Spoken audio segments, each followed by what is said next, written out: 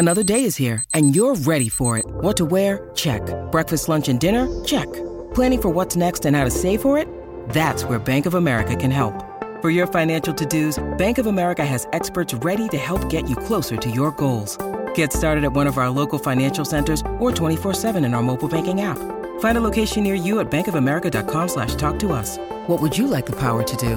Mobile banking requires downloading the app and is only available for select devices. Message and data rates may apply. Bank of America N.A., member FDIC. With threats to our nation waiting around every corner, adaptability is more important than ever. When conditions change without notice, quick strategic thinking is crucial. And with obstacles consistently impending, determination is essential in overcoming them. It's this willingness, decisiveness, and resilience that sets Marines apart. With our fighting spirit, we don't just fight battles, we win them. Marines are the constant our nation counts on to fight the unknown. And through adaptable problem solving, we do just that. Learn more at marines.com. Lucky Land Casino, asking people, what's the weirdest place you've gotten lucky? Lucky? In line at the deli, I guess? Aha, in my dentist's office.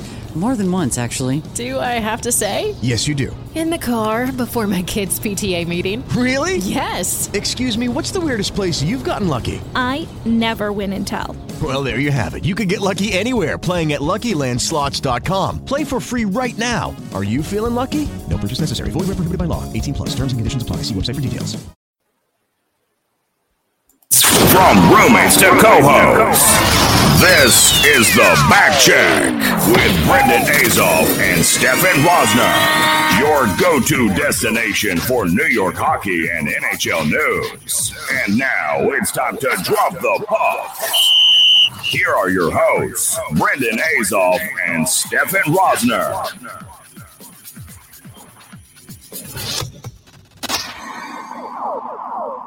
I've been working on waiting for that beat to finish before we started. Welcome to Backcheck episode 5. I'm Brendan. With me, as always, is Stefan. We got a good show today. We got a special guest coming on, Jimmy Murphy, Boston Hockey Now writer. Most of you guys know him on Twitter as Murphy's Law. Has some controversial takes every once in a while that gets some Twitter folk riled up. But we're going to get some insight onto the Bruins' struggle so far early this season, and the Islanders obviously just took care of them. And before we dive into that, how you doing today, buddy? Yeah, real good. 5-1 win the other day in my house league game, so I'm ready to go. House league, ugh.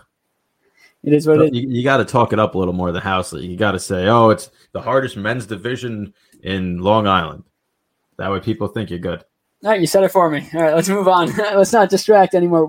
There's 5 games on tap for today. First one's Oilers, Toronto. Should be fun, but let's dive right into Islanders hockey before our interview with Jimmy Murphy, because we'll be talking about their play against the Islanders, the Bruins. So Islanders escaped, Brendan, with a 1-0 victory over the Bruins. They're outshot 2017-17.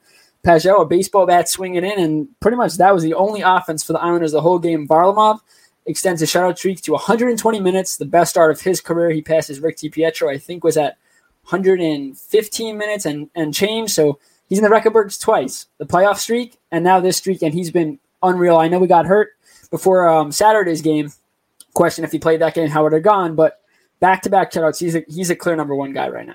Yeah, the last Islanders goalie to have a streak like that, as you mentioned, was Rick DiPietro, and as soon as that streak ended, he never played again. The Rangers, I think, would have won the game regardless because the Islanders didn't play well game 2.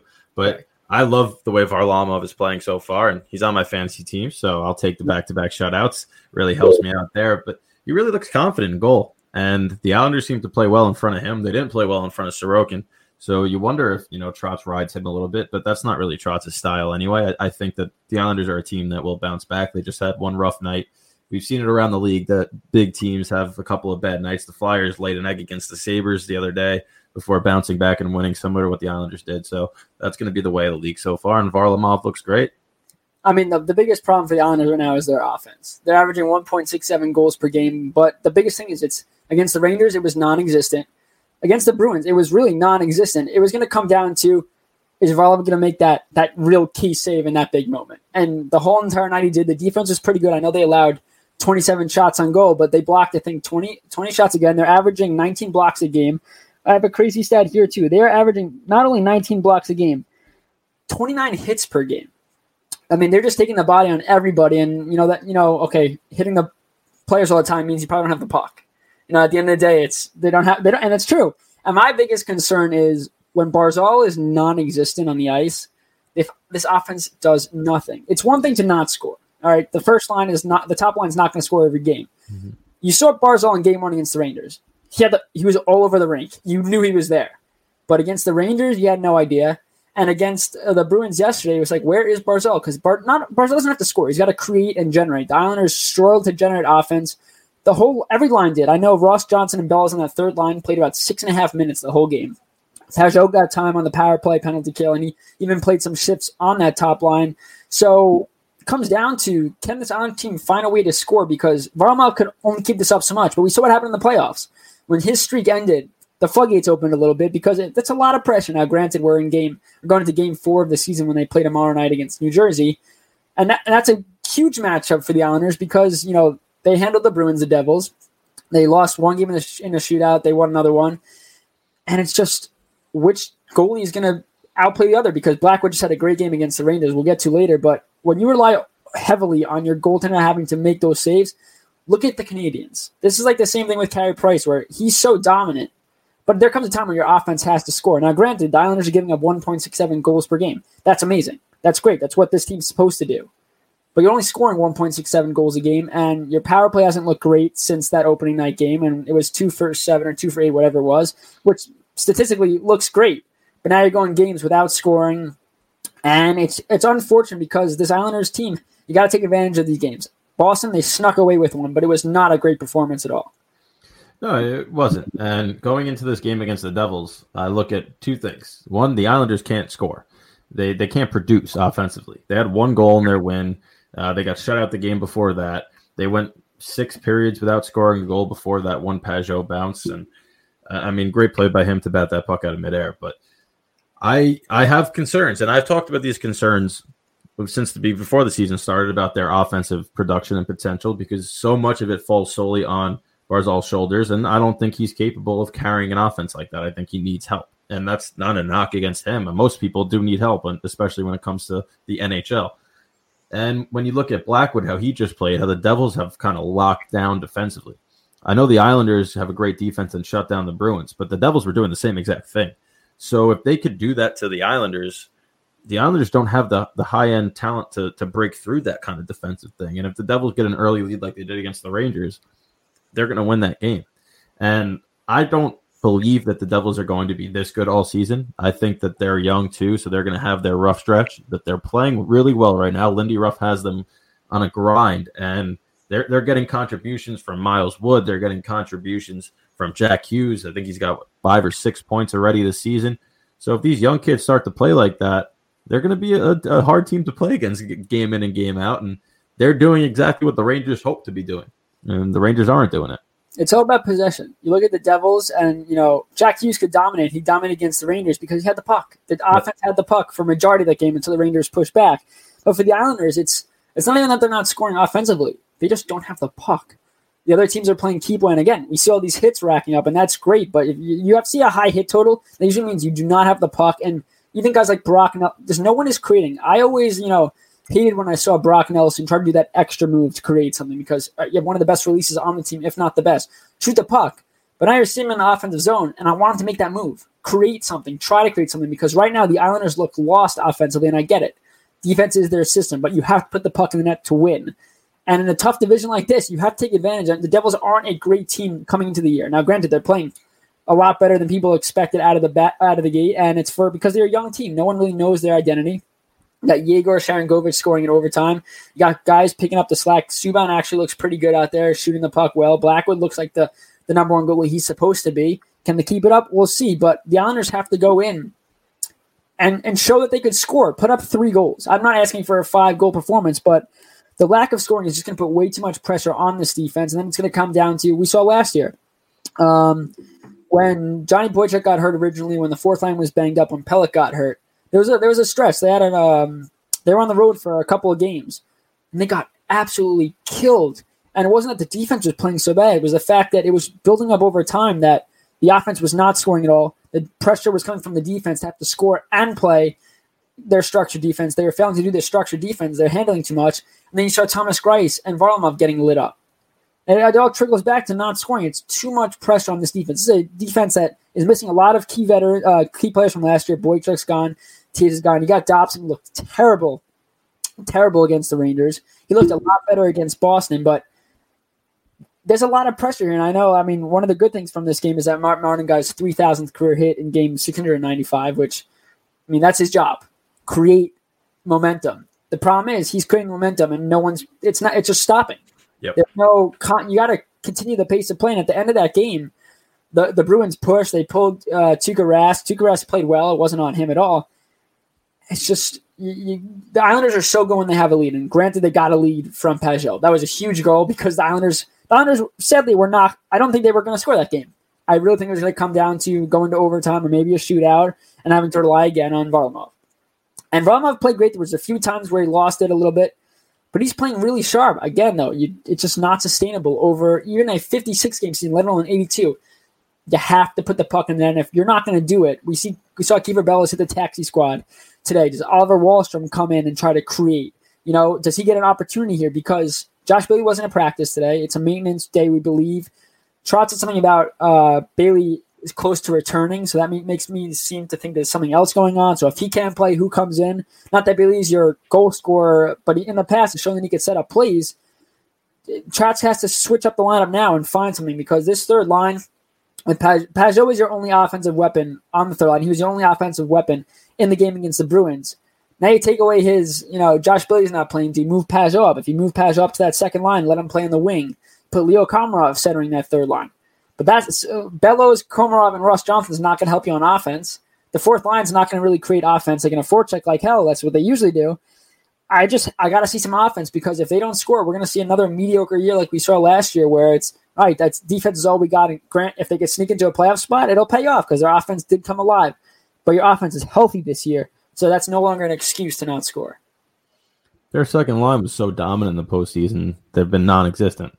I have not seen – it's crazy. The amount of non-existence I'm seeing from players that Beauvillier always – doesn't matter how bad the team plays. You always see Beauvillier doing something, getting an icing called off because he's working his butt off to get there, making plays in the corner, making great passes.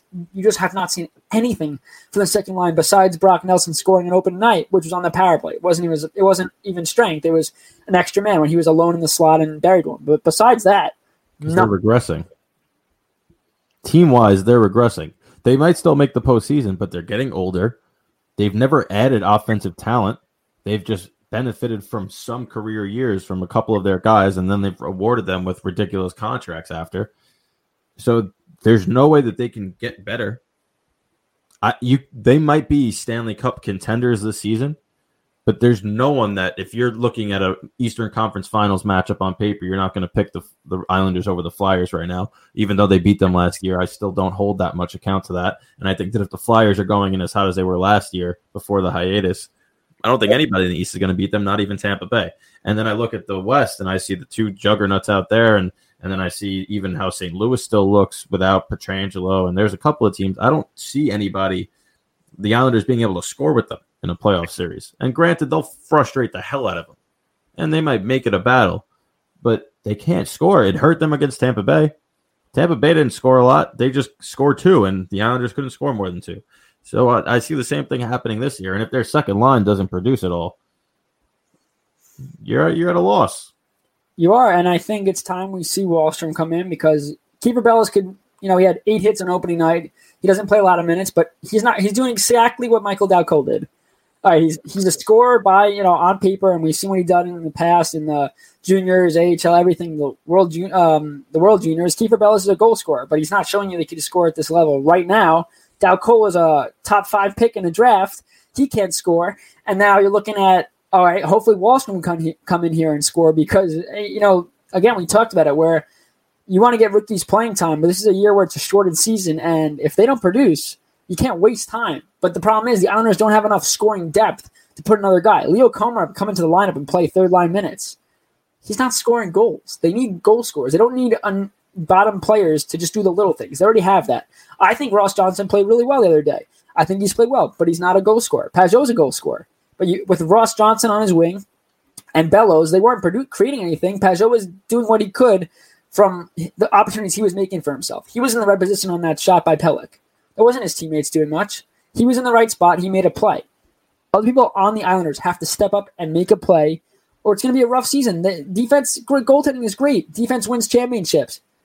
But not if you don't score a goal and you lose 1-0 every time. I mean, they got lucky against Boston, and hopefully against the Devils, they figure out they score a couple because they need confidence right now. And we'll get to Jimmy Murphy when he comes on. The Bruins are looking at the same thing where they need confidence as well. Yeah, I mean, these are the types of teams that once they get on a roll, we've seen what the Islanders can do. But I'm not entirely sure that the Islanders this year can get on a roll like they did last year. As far as Boston is concerned, yeah, they can get on a roll. We know the high-end talent they have, and once Pasternak comes back, that's still a very scary team. When we come back from this commercial break, Jimmy Murphy's going to be joining us. We're going to talk about the Bruins, how they match up with the Islanders, and going forth in this East Division. Then we're going to dive into some Rangers hockey, some league news, so stay with us. Hey everybody, it's Brendan here. Do you have old jerseys? What about old hockey equipment? Rather than throw these items out, our friends over at Alternate would love to have them. This nonprofit converts jerseys into reusable face masks, the same face mask the New York Rangers wore in the bubble this past postseason. The old equipment you donate will be given to less fortunate children throughout the state. It doesn't matter what team you root for. Let's all come together to make a difference and grow the sport of hockey. To learn more, head to alternate.com. That's alternate.com.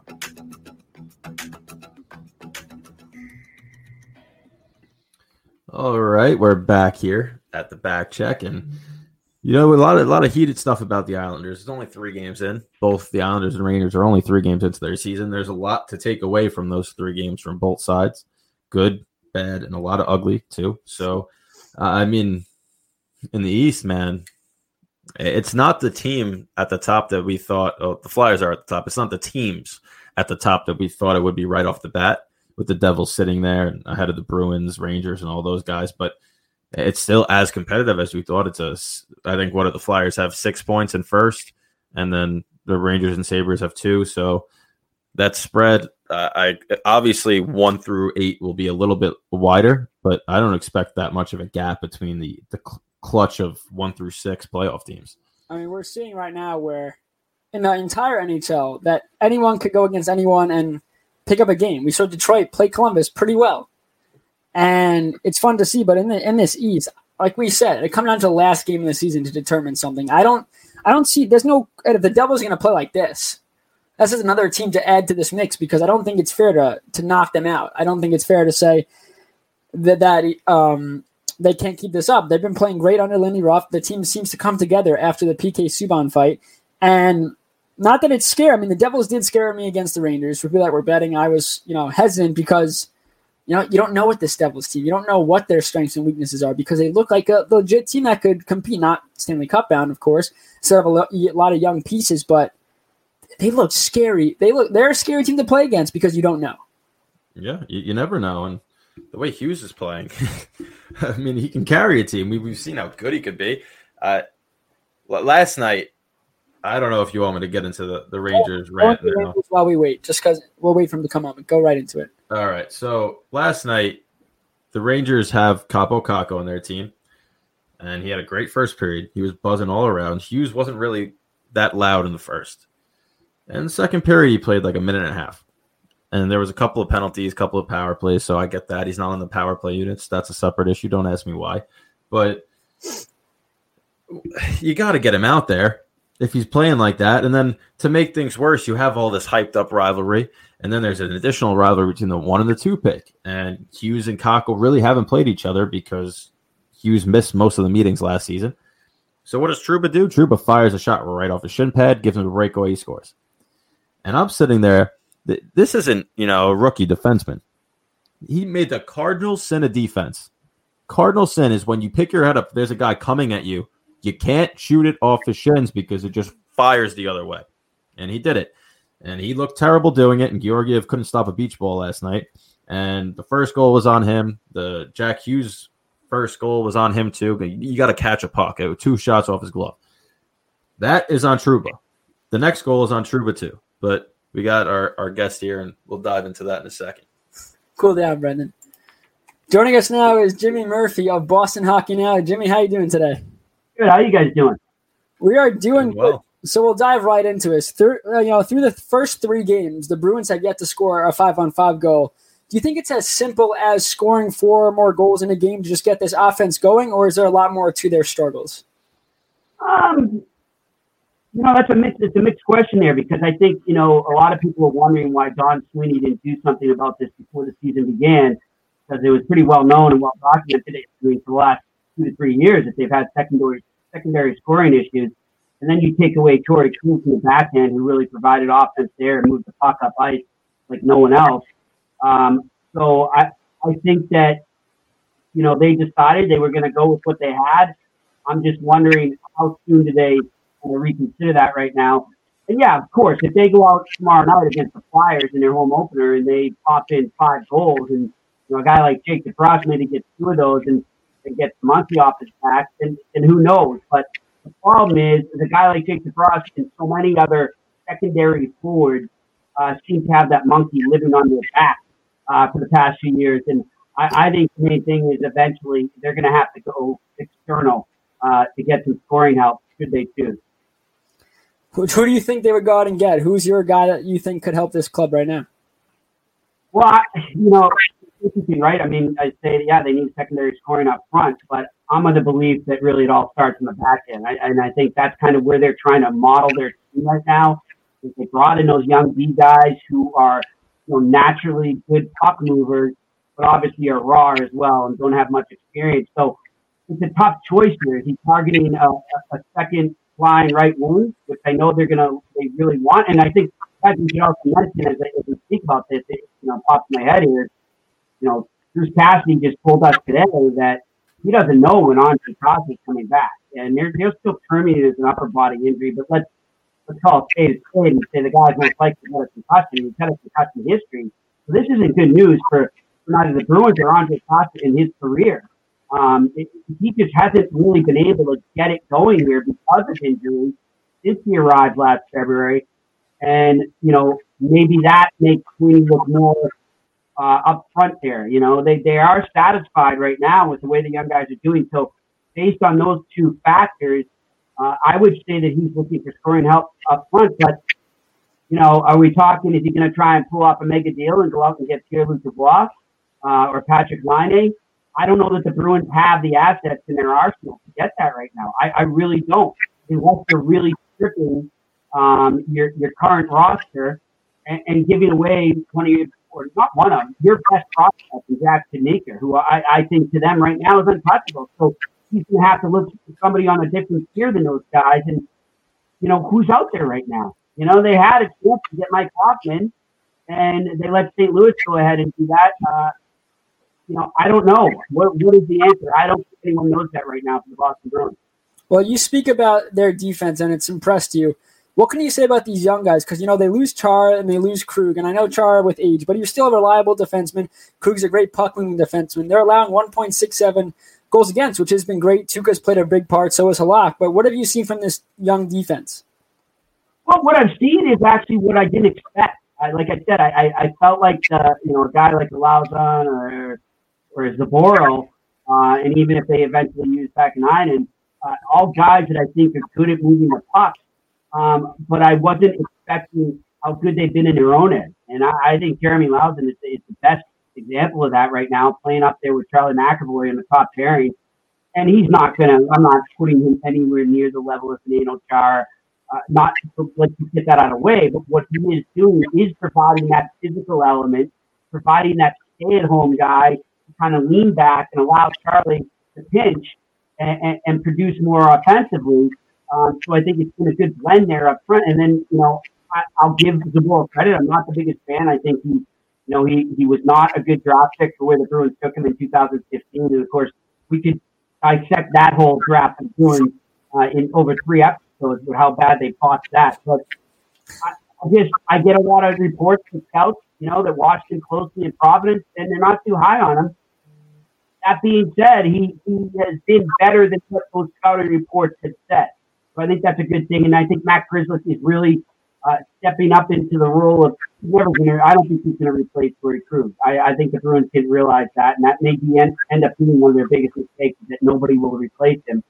But he's giving him the best to have there in terms of power play quarterback, and also just being a guy that's going to shoot more right now and really push it offensively. Is Grzelcyk healthy after getting hurt in the Islander game? Is he okay? It's interesting. He told us today that he said it wasn't actually something that and let's call it spade. I don't care. Islanders fans are going to get pissed off, but and I know he's a clean player, but that was a slew foot in my eyes, and I didn't like that play at all. I'm surprised it's not getting more attention in the league, or it didn't. It never will now, obviously, but I think that was a slew foot. But he said his injury wasn't a result of that. That just re-aggravated it.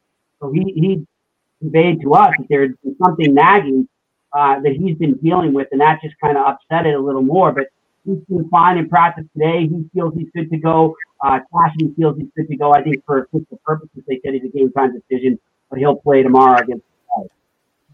All right, so we saw the New Jersey Devils give the Bruins all they could handle, really, in the first 2 games of the season, and it was kind of a surprise.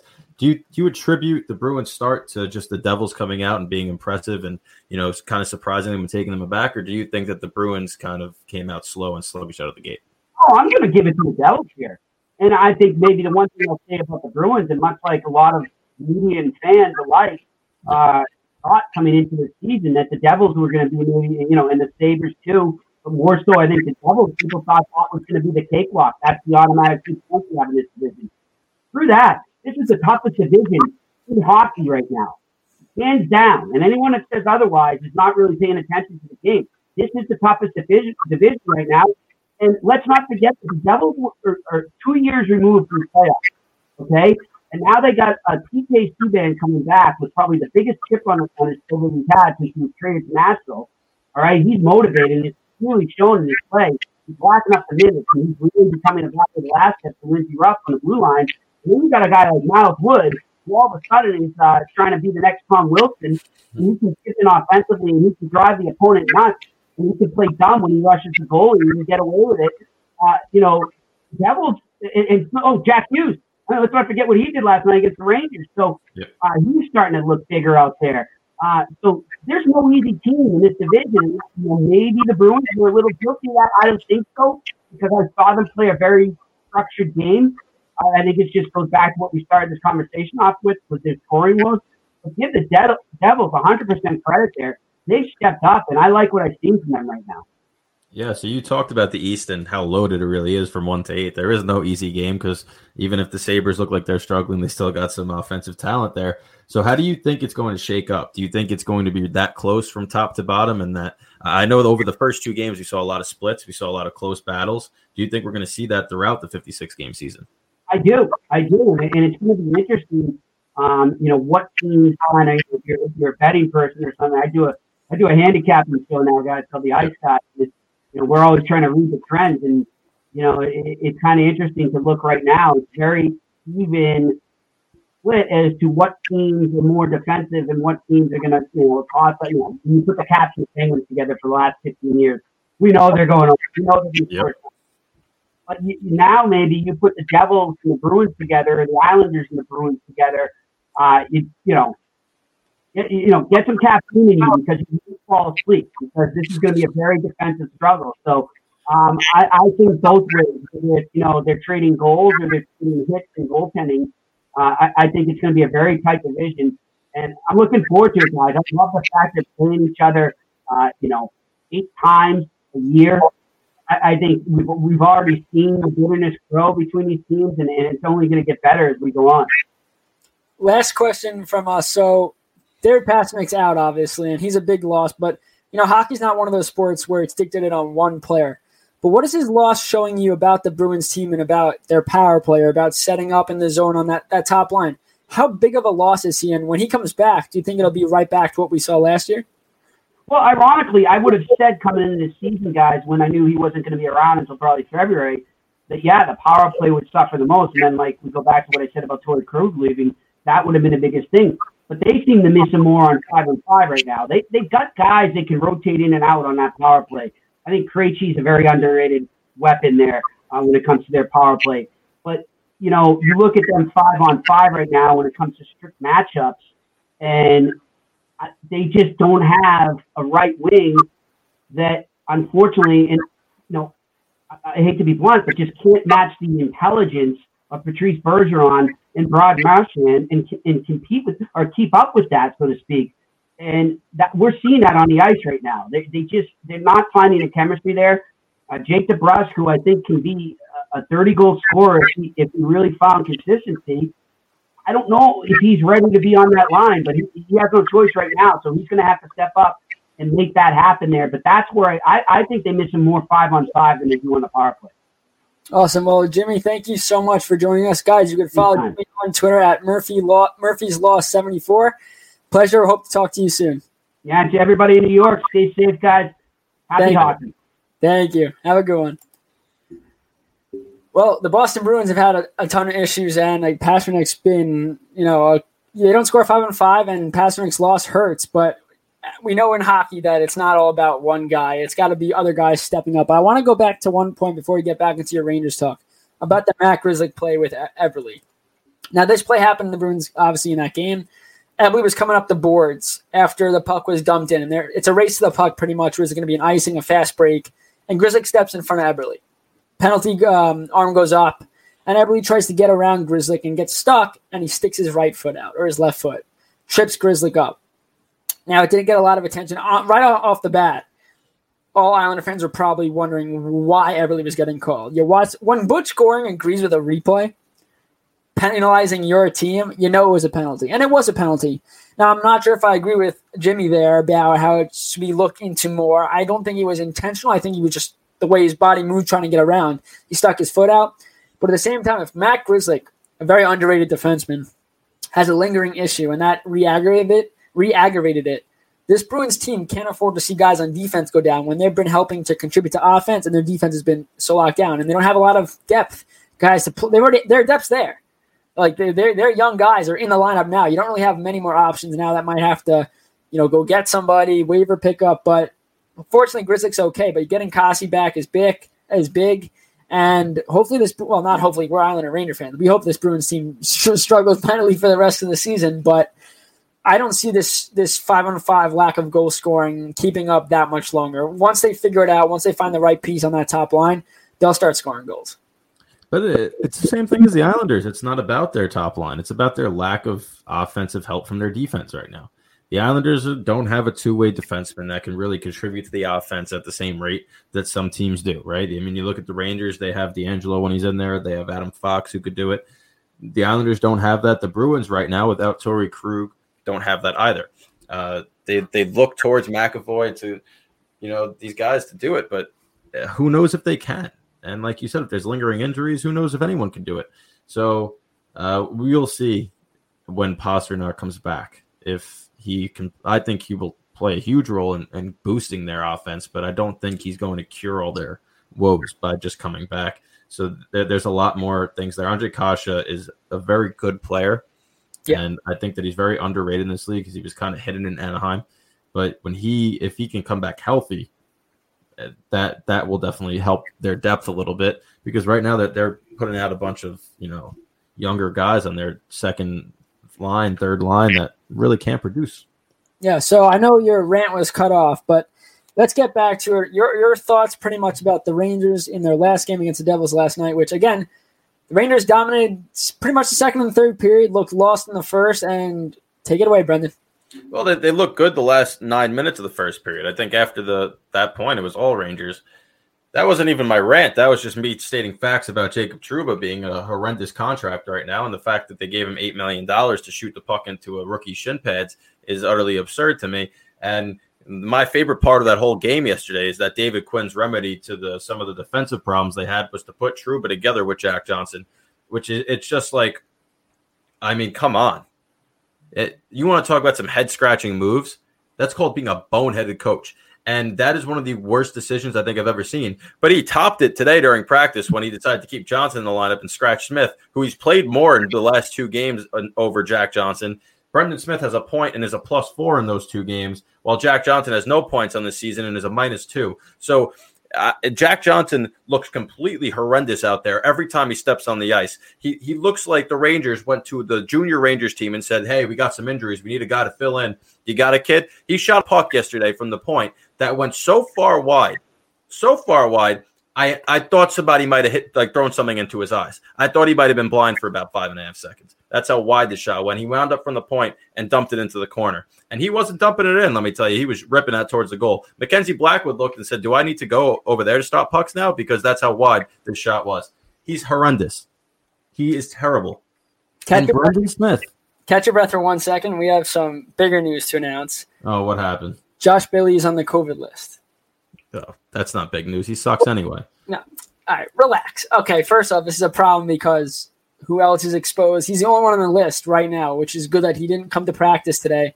But that is the reason for his absence at practice, which means I doubt he'll play tomorrow. We'll get into that a little bit after. Continue, Brendan. So, Jack Johnson stinks. I think we've got that point across. Yeah. He should not be playing. Brendan Smith has actually looked very good. Yeah. And I said about a month and a half ago when I went on the Hockey Writers Live, which I'll be going on again after this to talk about Pierre-Luc Dubois of the Rangers, that he is going to bounce back now that you're giving him solid defensive reps. The Rangers putting him on offense and offense on defense kind of ruined his momentum and ability to get comfortable. He looks good in those 2 games. Him and Miller might have been one of their best pairings outside of Fox and Lindgren in the third period.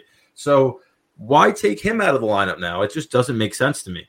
And that leads to coaching, right? David Quinn, we had a bad start in game 1, a bad start against the Devils. Now, it wasn't that bad of a start. Georgiev's got to make that save. If he makes that save, it's a 0-0 game going into the second period. It's a different story. But you look at what Quinn does to this lineup. Kakko has a great first period, doesn't really play in the second. These young kids are getting shuffled around every single game. Kakko is practicing with Howden and DiGiuseppe today in practice. That's the line he's on. Thank God Mika Zibanejad is healthy and can go on Friday, because if he goes out there with Howden, well, the only good news, if he goes out there with Howden, he's probably playing 15 minutes more than he does because Brett Howden somehow gets 20 minutes a game for his otherworldly fourth-line minutes and fourth-line contributions. 9 points last season. Whoop-de-doo, let's give him 25 minutes a game. So the Rangers' inability to get anything going is not because of the lack of talent on the ice. It's because of an inability behind the bench. And there's a man by the name of Gerard Gallant out there who's a pretty good coach. And I think a lot of us remember how he took a Vegas Golden Knights team who had never played together to a Stanley Cup final. And I think a lot of us remember how William Karlsson, who had about 4 points the year before, all of a sudden became a 40-goal scorer. And how some of these young kids that they had, younger players started meshing and going off. Ooh, doesn't that sound like an enticing option for a young Rangers team that has a lot of young talent that needs to mesh instead of David Quinn right now? Because it does to me. And I think that if we talked about with Dan Rosen, if he's going to be on the hot seat come the end of the season, and Dan Rosen said if they keep progressing, even if they miss the playoffs, I think he should be on the hot seat right now because you do have a suitable replacement. If Gallant was hired and there wasn't a suitable replacement, I'd say give him time. But you have a better coach and a better option right now. And every other team in the division has made coaching moves to better their team. The Islanders brought in Trotz. The Capitals bring in Laviolette, right?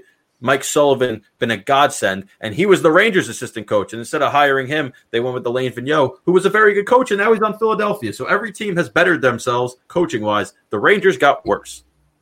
And they're too slow to see that it's affecting them. So okay, well, it was a great rant, Brendan. Bravo. I tried not to laugh as hard because as an Islander fan, this is just hysterical. But you would think from Quinn's background as a collegiate coach, where his job is to get young players to that next level, why is it such a problem? Because now he's at that next level. But he's at the next level. But he realistically can treat this Ranger team like he was coaching in college. He could. What makes Barry Trotz so good? Well, he's a veteran. He knows the game, and he has a system in place that he gets his players to play to. Say that word again. System in place that he gets his players to play to. Okay. When the Islanders are struggling, yeah, how many lineup changes does he make? He makes a ton. Does he push the right buttons? Yep. The worst game I ever saw the Islanders play ever under Barry Trotz was Saturday night, and it will never happen again. Exactly. And what they do, they bounce back, got to win, right? Yep. When the Rangers have a bad game, it tends to carry over.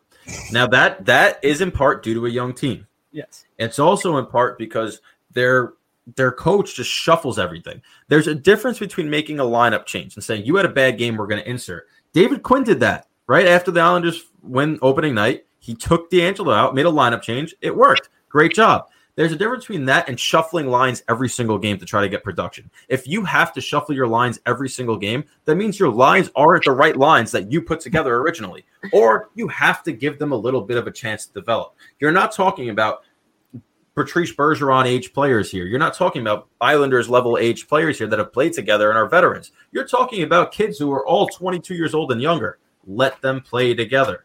Let them develop chemistry. Lafreniere didn't look bad in that first game. He was one of the only Rangers that actually had the puck and stood out a little bit. Right away, they put him up on a line.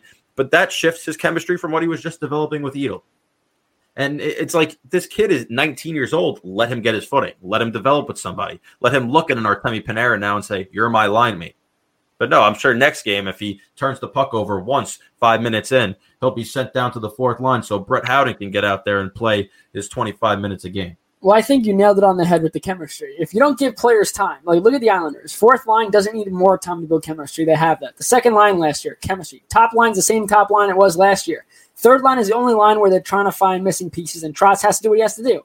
For a guy like Lafreniere to come in, Ito, all these guys, how you keep changing it, you're going to hurt their development because they have to play. You know, when you were a player, I'm a goalie, we watch from different angles, but I mean, I think you would agree is you have to play a different game when you're with other people. If you're in a line with Panarin, you know he's going to dish the puck to you. You have more of a, all right, I'm going to finish off a pass. When you're on another line, you might have to be that guy that creates and does the Panarin job. Now, you keep switching it. Not that these players are going to get confused. They're intelligent when it comes to the game of hockey. But if you have to keep switching what their roles are, how do they get settled into doing one thing right? But they don't. There's two things that – well, there's one thing left that I'll address that Quinn does wrong. We already talked about the mismanagement when it comes to shuffling. But when players are going well – regardless of whether they're Mika Zibanejad or Artemi Panarin level or Brendan Lemieux, he doesn't play them. The rest of it's just weird how he handles his lineup. Capo Caco looks so good, and yes, there were penalties and power plays, and he's not on the second power play unit, which blows my mind because Brendan Lemieux's on it and Brett Howden's on it. And Capo Caco, your number 2 overall pick, is. And it's amazing how the Devils used Jack Hughes throughout that game, and he scored twice. He rewarded them for it. Maybe if you use Capo Caco the same way, he'll reward you too, but they don't do that. He doesn't use the same player. Brendan Lemieux had a hell of a shift. Oh, we got a hell of a shift. All over social media is 2 blocks. Dead leg, everything, gets up, barely walking, dives and blocks another shot. Bench gets up, they're riled up, right? The shift after that, your first line has to go right out. Have to follow it up and get some momentum. The next shift, or as soon as he's able, Lemieux should be rewarded and going right back out there. And I don't think he did. And there's just certain things that it's just mind-boggling as a coach that he does it. And every single Rangers fan attributed their defensive woes to Lindy Ruff last year and said it's Lindy Ruff's fault, fire him. And he's now on a Devils team that allowed 1 even-strength goal in their first 3 games of the season, and they look very good defensively. Yes, they gave up 50 shots. The majority of those were from the outside. The Rangers couldn't beat them, and the Rangers defense still looks like grade A poop. It's terrible. It's just, and it's not the young players. The young players are their best players. The old players stink, and they play the old players the most. And if I'm David Quinn and I see Jack Johnson who can't cover somebody in front of the net on a power play or a penalty kill, put Keandre Miller out there. I'd rather him make that mistake and learn so that 15 years from now when he's still one of your better defensemen, he's not making that mistake anymore. But no, we'd rather have Jack Johnson, who we gave $1 million to for 1 season, play every minute of a penalty kill. It makes no sense to me. We can't talk about the Rangers anymore. We're done with this for the day. It pisses me off. I went on a Twitter rant because it's not them losing. They outplayed the Devils. They did. It's the coaches losing games because they keep playing the same players who've shown their ineptitude for the last 2 seasons. I mean, Jack Johnson shouldn't be on this roster, right? It shouldn't be playing. And granted, I agree with what you said because be on an NHL team. I think they were better. What about Vatanen? Put Potato in. Potato was running in practice after game 1, correct? Only because it's D'Angelo.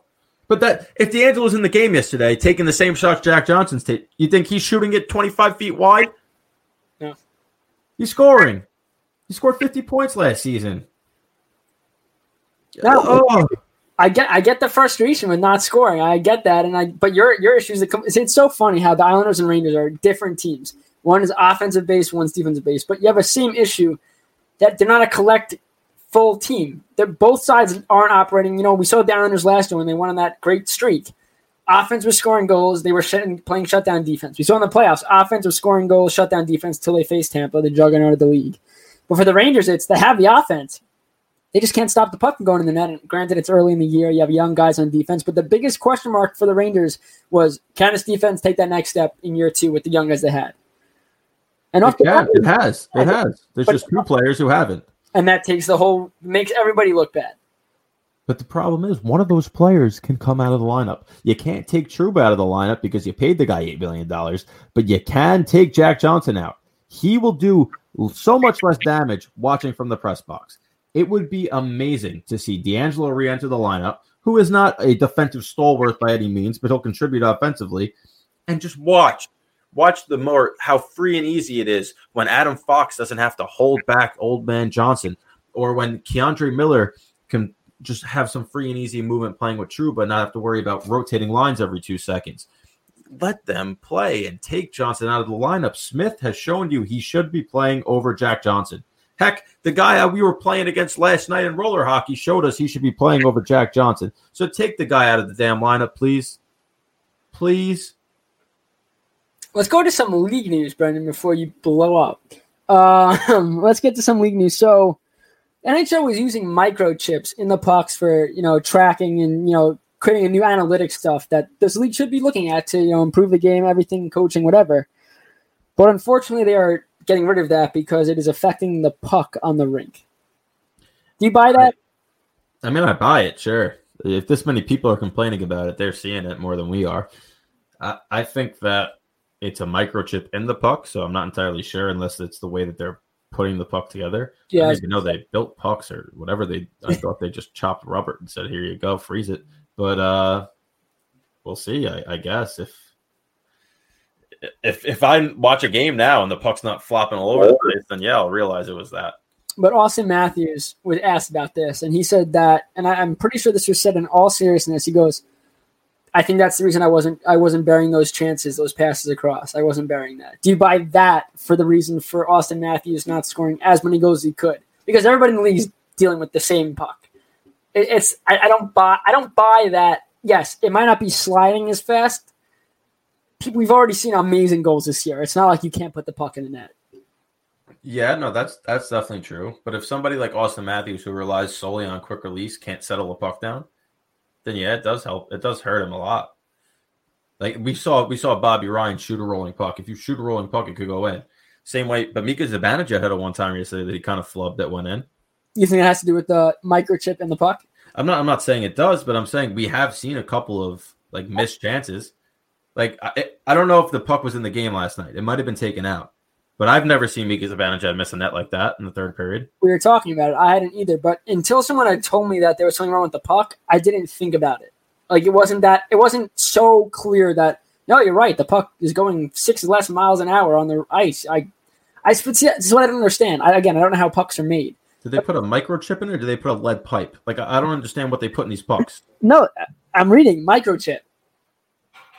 I don't get how I've seen microchips, right? You all take your SD cards or whatever they are out of your iPhone. They weigh like a feather. How is this slowing down a puck? The only thing I could think of is that they had to put more rubber.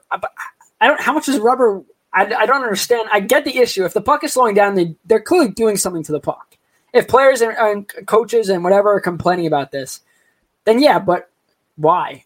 Our technology is so advanced that you're telling me that you have to change the way the puck moves, like baseball. If they would add a microchip to baseball, that's different because you're throwing it in the air and stuff like that. You probably have to change it, but this is gliding on a wet, frozen surface. This little microchip. How does baseball track their technology? I'm assuming it's a microchip. I assume it's the same way. So why can't they? I don't get it. How do they have problems? Because I was all for this type of technology. Yeah, we talked about this. Forget the fact that it's so cool to see how fast these random shots are. I don't even think they showed it enough during the games when it was used because, like, I only saw 1 or 2 times where they said one player skating this fast or this shot was this. They should have a chart up in the top right that just shows every shot because that would be so cool to see who's shooting what. Like pitch speed. After every pitch, you see how fast it is. Correct. And I think that if the NHL has been pushing betting this year. I don't know if you've seen it, but on every single broadcast, there's some type of betting advertisement.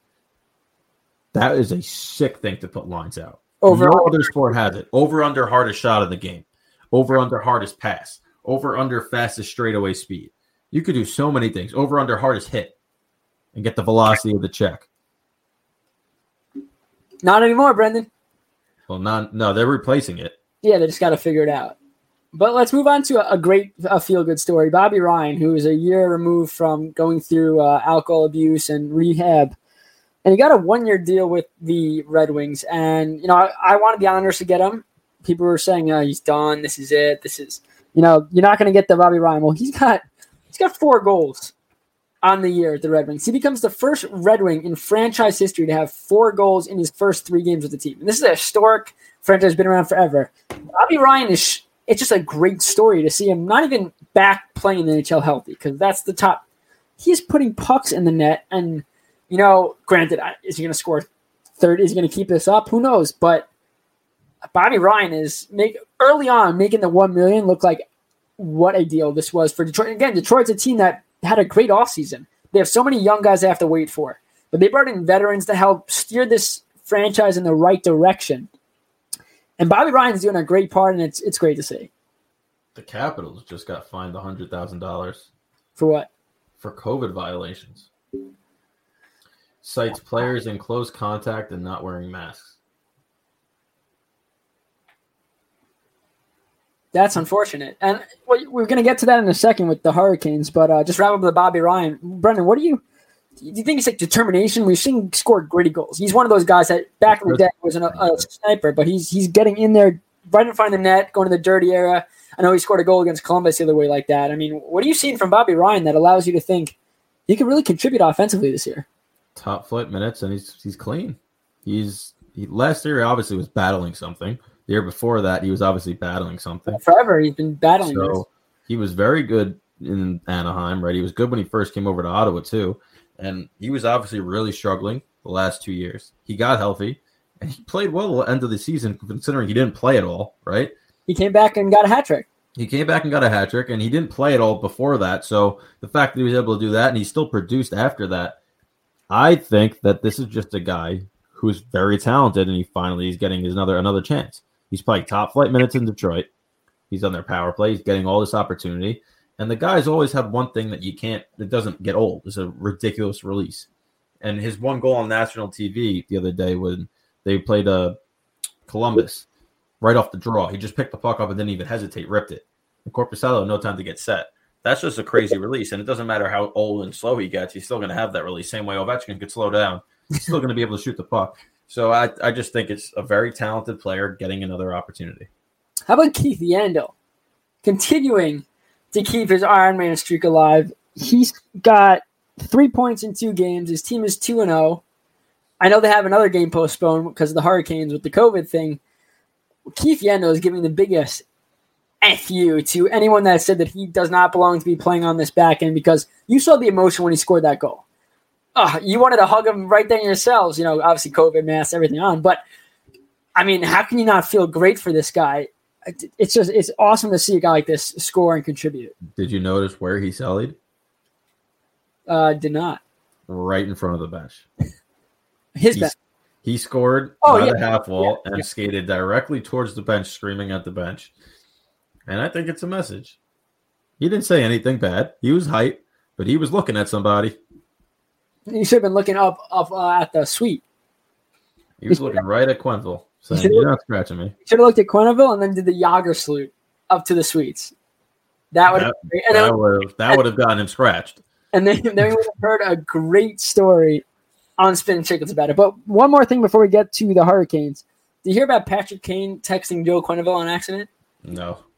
So he's trying to text the player Quenneville, and he texted his former coach on accident. And they said he talked back and forth twice, and that was it. That's like texting your ex-girlfriend on accident, randomly through your phone, and now it's like an awkward where you have to have that conversation. But that's pretty funny to text your old coach. And I mean, granted, I don't think there's any hard feelings. We know how good Quenneville was with the Black. There's hard feelings there. But he got Patrick Kane. But you're in a team meeting or you're getting ready to do something with the team. You text the wrong Quenneville. That's funny. It's funny. Are they related? I think they are, right? John Quenneville is the player. I don't know. It's a very good question. We'll have to find that out and tweet that out. But the biggest news, obviously, besides the Capitals being fined, besides Josh Bailey in COVID protocol, is Hurricanes games have been postponed till January 23rd. COVID, they I think have 5 players that were tested, and we should talk about this for a little bit. The NHL is a flaw. Now, you're seeing Bailey, you don't know what happened. You're seeing the Capitals get fined. You're seeing the Panthers couldn't play because of COVID, and everything's more cautious than I think actually positive tests. But the Hurricanes had an issue where they had players tested, and the league is not doing what the NBA is doing. The league is not doing rapid tests. They're doing you have to wait about 24 hours to get results. And I understand that because those rapid tests aren't accurate. And the last thing they want to do is rapid test, have someone come negative, everyone freaks out. Wait the 24 hours. The problem is players are getting tested, playing in a game. Like this is what happened with the Hurricanes early in the year. Jordan Stahl played in a game after getting a test, found out the next morning or the next day that he in fact was positive. And now this creates a whole nother issue with, all right, now I got to do COVID tracing. Well, he was playing in a game. Anyone he went up against in the faceoff dot, anyone close contact, he might have infected. Now, I don't know what the numbers are now with the Hurricanes. I think it's still 4 or 5 players. But that's just on the Hurricanes. And then these other players getting tested, we might find out, okay, this guy's going to test positive. They have to wait. This just destroys the schedule that they're trying to build. They got to have these games at some point. Do you think the NHL is going to be forced into doing what the NBA is doing? It's tough to say because they have a policy in place that they thought would work. So you got to think they're going to stick to it. I'm not sure. I really am not sure. I think that they should have done rapid testing to begin with. And then you could also do additional PCR testing 24 hours to see if the rapid test is inaccurate. But to just do a 24-hour test when they're playing every night is a little ridiculous. And they have that travel where you have to wait 2 days before you play on the road, correct? That's their game plan? It depends on the travel aspect of it. But, yeah, usually they're doing that. Like the Rangers have 2 days off because the Devils were coming in. And, yeah. It's just, you don't want to see at all COVID take this season by storm because it took forever to get players back and to get the season going. But at the same time, it's all about the health and safety. You don't want to put anyone's life at risk because these players aren't in a bubble. They go home to their families now. That's another extra liability that you have. Like, I don't know how Josh Bailey got it. And that he's the only one makes me think that it happened on his own when he was home, when he went out, which he probably shouldn't be doing anyway. I'm not going to pretend like I know the situation. But if he's infected, I would have to think, or we're going to have to think, that news is going to break about another Islander having it or their game's getting delayed. Like right now, the Islanders are playing the Devils tomorrow. Nobody knows with this thing, though. Exactly. I know people who got it and nobody in their family got it, and you're in close contact with them. So it's crazy. This thing's been around for what? Since March, and we still barely know anything about how many people can get it, who gets it. Our tests are still inaccurate. That just blows my mind. But hey, we still have a hockey season going on. We still got some news to talk about. When we come back from this commercial break, 30-second break, this date in hockey history, we always have some good ones, so don't go anywhere. Stay with us. Hey guys, Stefan here. Each night on Long Island, 180,000 residents will go hungry, 39% of which are kids who have no ability to control their situation. Our friends over at Long Island Hockey Co. are trying to help as many families as possible. Each hat sold on their website will provide 50 meals for food insecure Long Islanders. Head to longislandhockeyco.com and let's help the people in our community. All right, let's look back at this date in hockey history. We always seem to have, win streaks, amazing things. I don't think we have a win streak today, Brendan, but we do have some fun ones. I'll kick it off. On this date, what is today's date? The 20th in 1970. That really gives everyone confidence listening that we got the right date for this. We got the right dates, I can assure you. But on this date, 1970, Gordie Howe scores his 10th and final goal in an All-Star game competition. His power play goal, 7 minutes and 26 seconds into the first period, proves to be the game winner in the Eastern Conference 4-1 victory against the Western Conference at St. Louis Arena. Chicago's Bobby Hull has a goal and an assist and is named the game's most valuable player. Now, we don't see every penalty now is a shootout.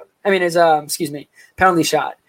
But they took it seriously back then in these All-Star games, and Gordie Howe is an absolute legend. But Brendan, the next one, 1982, could go with that one, Wayne Gretzky. Before I read this one, John Quenneville is Joel's nephew, courtesy of my father. So, and he is on the Blackhawks? Now he is. We watched him in Bing last year with the Bing Devils, yeah. All right, so that makes sense. And, that's one letter off typing in the text. It happens to all of us. Yep. All right. So in 1982, Gretzky becomes the first player in NHL history to have 12 hat tricks before the age of 21. He gets his 6th hat trick of the season and 12th of his NHL career when he scores 3 goals and has 2 assists in an Edmonton Oilers 8-6 victory against the St. Louis Blues at Northlands Coliseum. 12 hat tricks before... 12. Okay, first up, there's a lot to break down here because 12 hat tricks in a career. Okay. Do you know how many hat tricks Gretzky ended his career with? If you had to guess how many he scored? If he has 12 before the age of 21, how many does he have when he called it a career? A lot. 50. A lot. 50. He had 50 hat tricks. I don't even know what Ovechkin has right now. It is not anywhere close to that number. I'm going to look it up. Ovechkin, hat tricks, career. I guarantee it's maybe 7, 8. Let's see. No, it's got to be a little more. He has, yes, he's got 27. Yeah. But granted, he's 30-something. And Gretzky had it at 21. So I was a little off. No, but Gretzky had 12 at 21, not 27. He had 12 at 21. Yes. Yeah. And he finished with 50. That's absurd. Okay, we always talk about the goal. He was good at hockey. No, he was, but at the same time, that's ridiculous. But the next guy is pretty good at hockey, too. In 1989, Mario Lemieux becomes the second player in NHL history to score 50 goals in fewer than 50 games. He joins Wayne Gretzky, who's done it 3 times. We know how good Mario Lemieux was. I mean, we don't. He might have been better than Gretzky. Are you? I'm not even saying that. Take? No, it's not a hot take. If he didn't get sick and have what happened to him, yeah. He was the only. I think that it's a pretty much a consensus thing that he might have been the only player, had he been healthy, that could have surpassed Gretzky. He was that good. He scored 5 different goals in one game, 5 different ways, right? Which, to me, he was also very good at hockey. In 2003, Patrick Roy of the Colorado Avalanche becomes the first goaltender in NHL history to play in 1,000 regular season games. Roy makes 29 saves in a 1-1 tie with the Dallas Stars at the Pepsi Center. We were talking about this. And how depressing it is to do that, hit that milestone, and the game is a tie. Come on, it probably would have been worse to lose in a shootout. I think I'd rather get the tie than a shootout loss. But to end it in a tie, oh, Grandpa, what happened in this day? Oh yeah. Who won? Nobody won. What do you mean no one won? Yeah, back then we just ended it. You know what his teammates said to him when he told him that in the locker room, though, right? What? Should have had 30 saves. It's true. That's true. That's what I remember growing up when I would play, and I'd be like, yeah, Dad, 1 goal allowed. He goes, why don't you stop all of them? It's parents, right? Teammates and parents. Next, 2017. Vancouver Canucks center Henrik Sedin becomes the 85th player in NHL history with 1,000 points when he scored a goal at 5:50 into the second period of a 2-1 victory against the Florida Panthers. The goal comes when he takes a pass from his twin brother, Daniel Sedin, and beats longtime teammate Roberto Luongo. Henrik is the 35th player to get 1,000 points with the same team and 4th who was born in Sweden. This is a cool stat. First off, your brother attributes to it, and you score on Luongo, who, again, started with the Islanders, then went to the Panthers, then went to Vancouver, then back to the Panthers before he retired. But what a connection there with that stat. I was watching this game when it happened. Yeah. And I just remember Luongo wasn't even mad. He was happy. So it was just really cool to see. It was just I've always said playing with your brother might be one of the coolest things if you could do it and you're that close in age.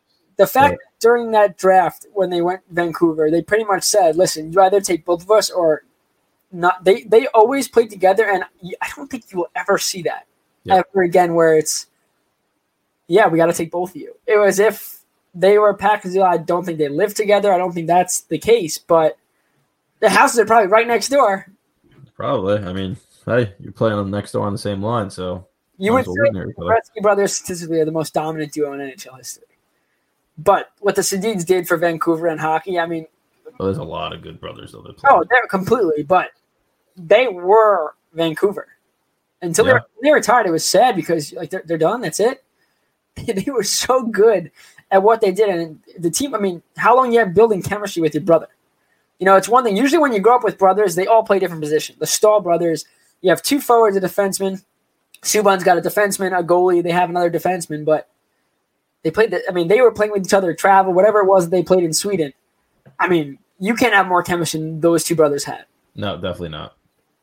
All right. On 2019, Jonathan Toews becomes the 12th player to score at least 20 goals in each of his first 12 NHL seasons when he scores 3 times for his 6th hat-trick of the Chicago Blackhawks 8-5 victory against the Washington Capitals at the United Center. He's the 4th member of the Blackhawks to do so, joining Kane and Hall of Famers Hull and Stan Mikita. Toews also has an assist on 2 goals for his 3rd 5-point game in the NHL. So similar to what Gretzky did. It was similar. And for Toews right now, obviously he's not playing with it's an illness, correct? I think it's an illness. Yeah. We don't know anything about it, but what he has done for this Blackhawks organization, I know they're getting older. Patrick Kane, by the way, is still scoring beautiful goals, and he's never going to stop. He's still very good at hockey. There's a lot of people who are just very good at the sport. I'm not one of them.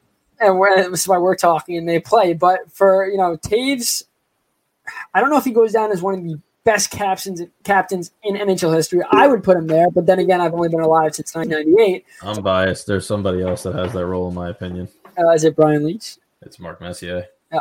So, but I mean, obviously there's different, but I mean, Jonathan Toews has led this Blackhawks team, and I feel this year would have been probably one of the most important years of being a captain because you had the high and lows, you had him dominance of the Blackhawks, and now you have a rebuild coming where he's still your captain, and to see if he could get out of the young players what he got out of Kane when they first came up together, what that unit made, and help build the next succession. Pretty much because when he's gone, the guys there now are building to try to get Chicago back to being competitive. I think a captain now is very important to their development, and to not have him on the rink, it really, I don't think it hurts the development, but he would have been such an added plus to be a leader in that room. Most definitely. They really miss him, and there's no question about it. Not even for his on-ice production, but like you said, is off of it. And their season went downhill as soon as they agreed to let Kirby Dach play in the World Juniors. I thought that was a mistake. I know people wanted to see Lafreniere go, but they made the right move, holding him back. And it's unfortunate what happened to Dach because it wasn't just like a 2-month injury. He's done for the year now because of it. So that coupled with Toews, and no one knows what's going on still. I don't know. At this point, he should just sit out this season, especially with what's going on with COVID. Just worry about himself, get better. It's not like the Blackhawks are going anywhere with how they look so far. So just worry about your own health, come back next year, and go from there. All right, I'm going to put me and you on the spot here because the puck has yet to drop in any of the games tonight. So you have 7 o'clock, Oilers, Leafs, 9 o'clock, Sharks, Blues, 9:30, Wild, Ducks, 10 o'clock, Canadians, Canucks, and another 10 o'clock game, Coyotes, Vegas. We're going to do our picks right now, Brendan, in the last couple of minutes here. Edmonton, Toronto. Edmonton's 1-3, Toronto's 3-1. Who are you taking? Give me Edmonton tonight. I will disagree and take Toronto. I do not. The goaltending for Edmonton has been abysmal, and their defense has struggled, and Toronto scores. I'm taking Toronto all the way. Granted, we know how everything can change. It's hockey. Any team can beat any team every night. You have Matthews versus McDavid, but I think Leafs. Next game, Sharks at Blues. Sharks are 1-2. Blues are 2-1. I'll go first. I'm going to take the Blues again. The Sharks are just too easy of a team to play against. Now, their goaltending is, again, been brutal. We talked about it earlier. I think they have, like dumber for goaltending because Jones has been terrible the last couple of years. Dubnyk was terrible last year. Now you put him on a team, you think one of them could, take that starting job, but it's, all right, who's going to be less worse tonight? And it's just been bad. Yeah, I'm agreeing with you there. I'll take the Blues. Okay, fair enough. Wild at the Ducks. Wild are 2-1. The Ducks are 1-1-1.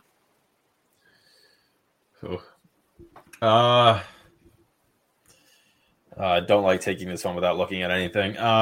Give me the Wild. Are you thinking about starting goalie to look at? Is that your biggest concern? Starting goalie to see how they've played in the past. If I'm going to pick, I like to do a little bit of recon, but give me the Wild just because straight up I think they have a little more talent on their side.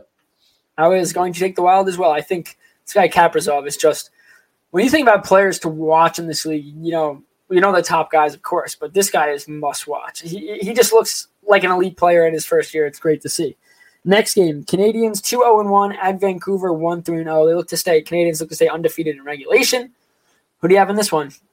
I picked the Canucks to win this one tonight. I think that with how we've seen the NHL go so far this season, Montreal's due for their regulation loss, and the Canucks were plus like 110 when I saw them. So I took the Canucks. I actually bet them tonight, so I'm sticking with that. I'm going to take the Canucks as well. I just think we talk about streaks all the time, and with the way this season is operating, it's going to be so hard to just play bad teams and beat them. And Montreal's not a bad team at all. Vancouver is, they're not playing great out of the gate, but they have offense as well. So I agree with you. I think Vancouver takes this one. Last game on the schedule, Coyotes 1-1-1 at Vegas, who is undefeated, first time in their history, which is not that long, of course, but they are 3-0-0 to start a year. They're going to be 4-0.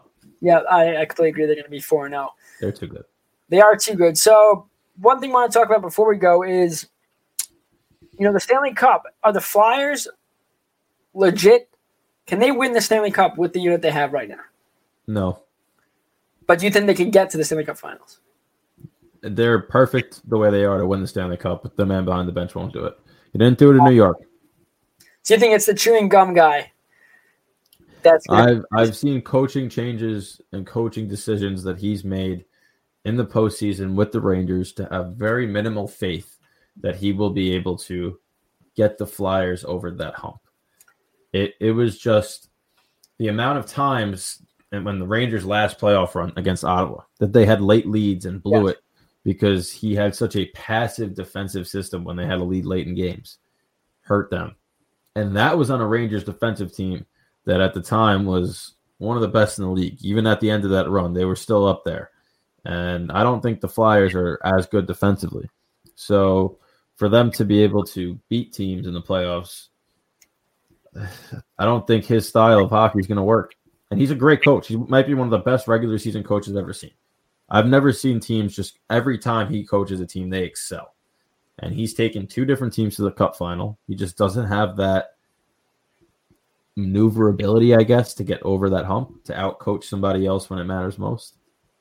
All right, last thing is Carter Hart was not good at game against the Sabres. They lose 6-1 in that game. Come back with a 3-0 win, but Hart wasn't in net. It was Elliott that made 40 saves.